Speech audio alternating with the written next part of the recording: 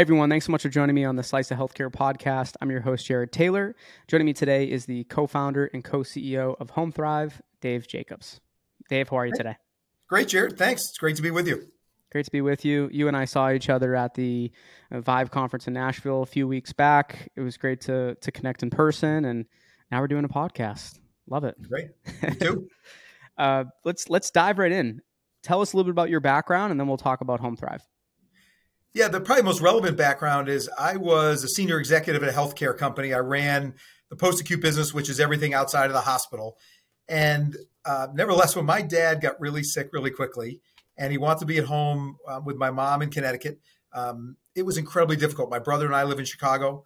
And I would have thought with my background, knowing a lot about nursing homes, home health, hospice, products and things of that nature, we have a close family, the means to support my parents. I would have thought we'd be able to kind of navigate our way through it. And I could not have been more wrong.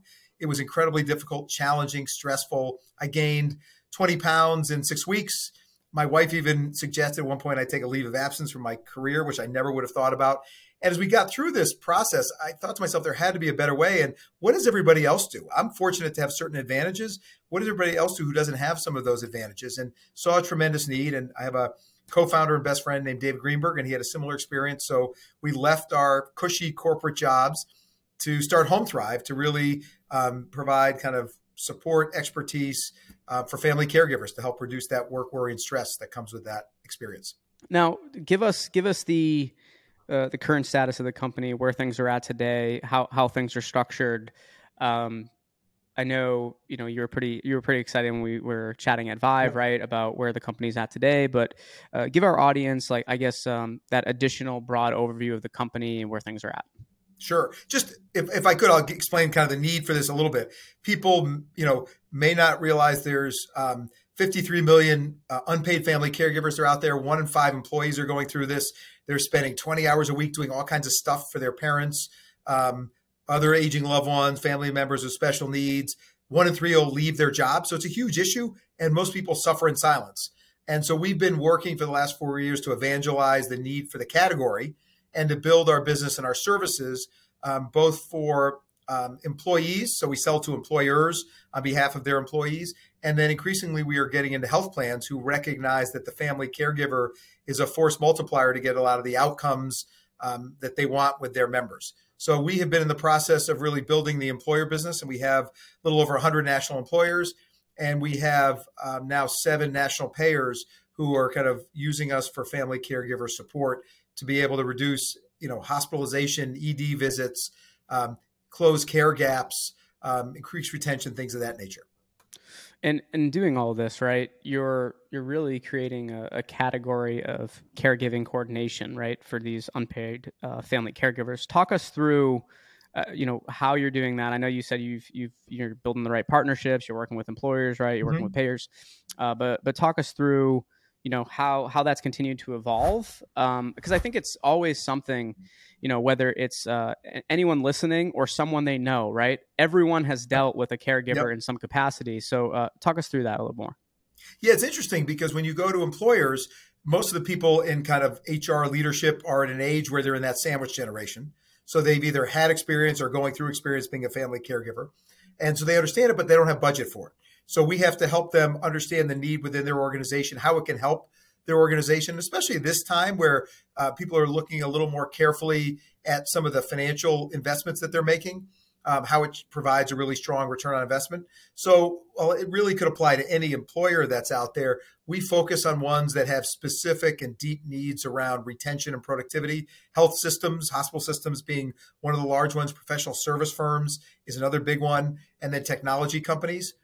Where they see the need for productivity, and losing people is so incredibly difficult. You probably know this, but hospital systems turnover is about 25%. It's causing them to shut down wings, delay procedures, things of that nature. So we're doing a lot to educate them and help provide kind of the support and program, but also the justification within the organization so they embrace it. On the health plan side, we've gone and said, they have tremendous resources for the member themselves. Care management does a great job there, but nobody can provide support for the family caregiver at scale. And we've developed a way to be able to do that really large organizations in long-term care insurance, Medicare Advantage, and Medicare Supplement have been able to embrace. Let's talk through some of the outcomes too, right? Because it's hand in hand. Whenever someone Yep. mentions payers, the word outcomes Yep. it shortly follows. So, what are some of these outcomes you're seeing, in the payer space? Are you seeing improved health? Like, talk us through those. Yeah, I would put them into two categories. We're seeing improved results for the family caregivers, which is important because it's what enables us to be able to improve results for the members. So we're saving 2 full days a month for the family caregivers. We're able to reduce their stress by about 90%. And then we're also able to allow them to stay in their job. Basically, been able to reduce the intent to resign by 80%. So that's really important. So it keeps them coming back and working with us. But what it's translating into for the members is that we are seeing about a 75% reduction in care gaps. When we are kind of working with a family and working with a family caregiver, we understand what those gaps are. It could be annual wellness visits, mammograms. It could be compliance with their disease management program. We've been able to reduce those gaps and get people to be more compliant by working with the family caregiver. So that's really significant. We're also doing a lot to improve retention for health plans. They've seen a 25% increase in retention. And it's not surprising because family members are involved in almost 2/3 of the decision about what health plan a loved one's going to use. So by working with the family member and supporting them, we've been able to increase retention as well, which are both very important, that along with the care gaps to a health plan. And in terms of, there's a lot happening, right? You Yeah. guys, congrats on all the progress too. But like, what's next that's continuing to excite you? I mean, if you had to just focus in on a couple Yeah. things, I know there's a lot of stuff that's exciting you about the Yeah. business. I would say there's two things. One is continuing to be part of the growth of the category and a leader in that area. We really think that if you look, the analogy that probably makes the most sense is mental health. 7 or 8 years ago, mental health was not a benefit that health plans or employers offered broadly. Now, almost every health plan offers it, and about 85% of employers do. We think that family caregiver support is going to look a lot like that. So we're very involved in helping people understand the need for it and being one of the leading ones to offer it. But the other important part is we think about technology and its role in this. This is very much of a tech-enabled service. People are at the heart of what we do, but finding a way to take the magic of social workers that we have who are our employees and being able to use technology to kind of bring that magic to family caregivers at scale is something we're very excited about and making a lot of progress in. And it's helping us increase utilization of the program tremendously because the way we look at things, we can do a great job with individual families, but if we only do that with a small number, we haven't helped that many people. We want to be able to do that and do it at scale at a price point that payers especially can make work within their supplemental benefit framework. So we're excited to use technology to supplement the kind of the high touch component that we've always had. What challenges would you say still exist in, continuing to, obviously there, if there weren't any challenges, right, Right. everyone would do it. Yep. But what challenges still exist that you see that you're trying to continue to move past? And challenges, right, can be regulatory. Yep. They can be ones that you can really move past eventually. But would be really curious in learning more about that. It's a good question. And there's a number of areas. I think one is continuing to educate people and getting kind of to be able to cross that chasm and get the adoption to kind of really explode. That's one challenge that we have.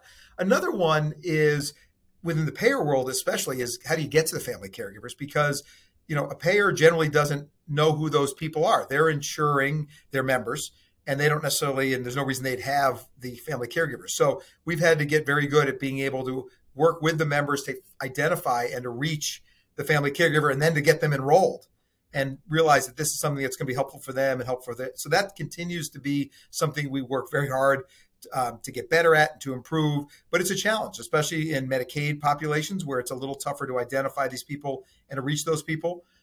So we continue to work on that. And the other part is the technology, which is to do our best to be able to take so many of the great things that happen with the social workers and put it in the palm of somebody's hands. We've made a lot of progress, but it's kind of an ongoing progress. We want to be able to replicate as much of that as possible and let the social workers kind of be there for the highest, most intense, challenging situations. Well, I'm really excited for you, Dave. You have the cool company name, brand, the right team, and the energy, and you're solving such a big problem that is only going to continue to grow. So I really wish you and the team the best of luck in what you're building. And then hopefully we can have you come back on again in the near future, dive into a panel, talk about some other issues as well. But really appreciate you coming on the show today.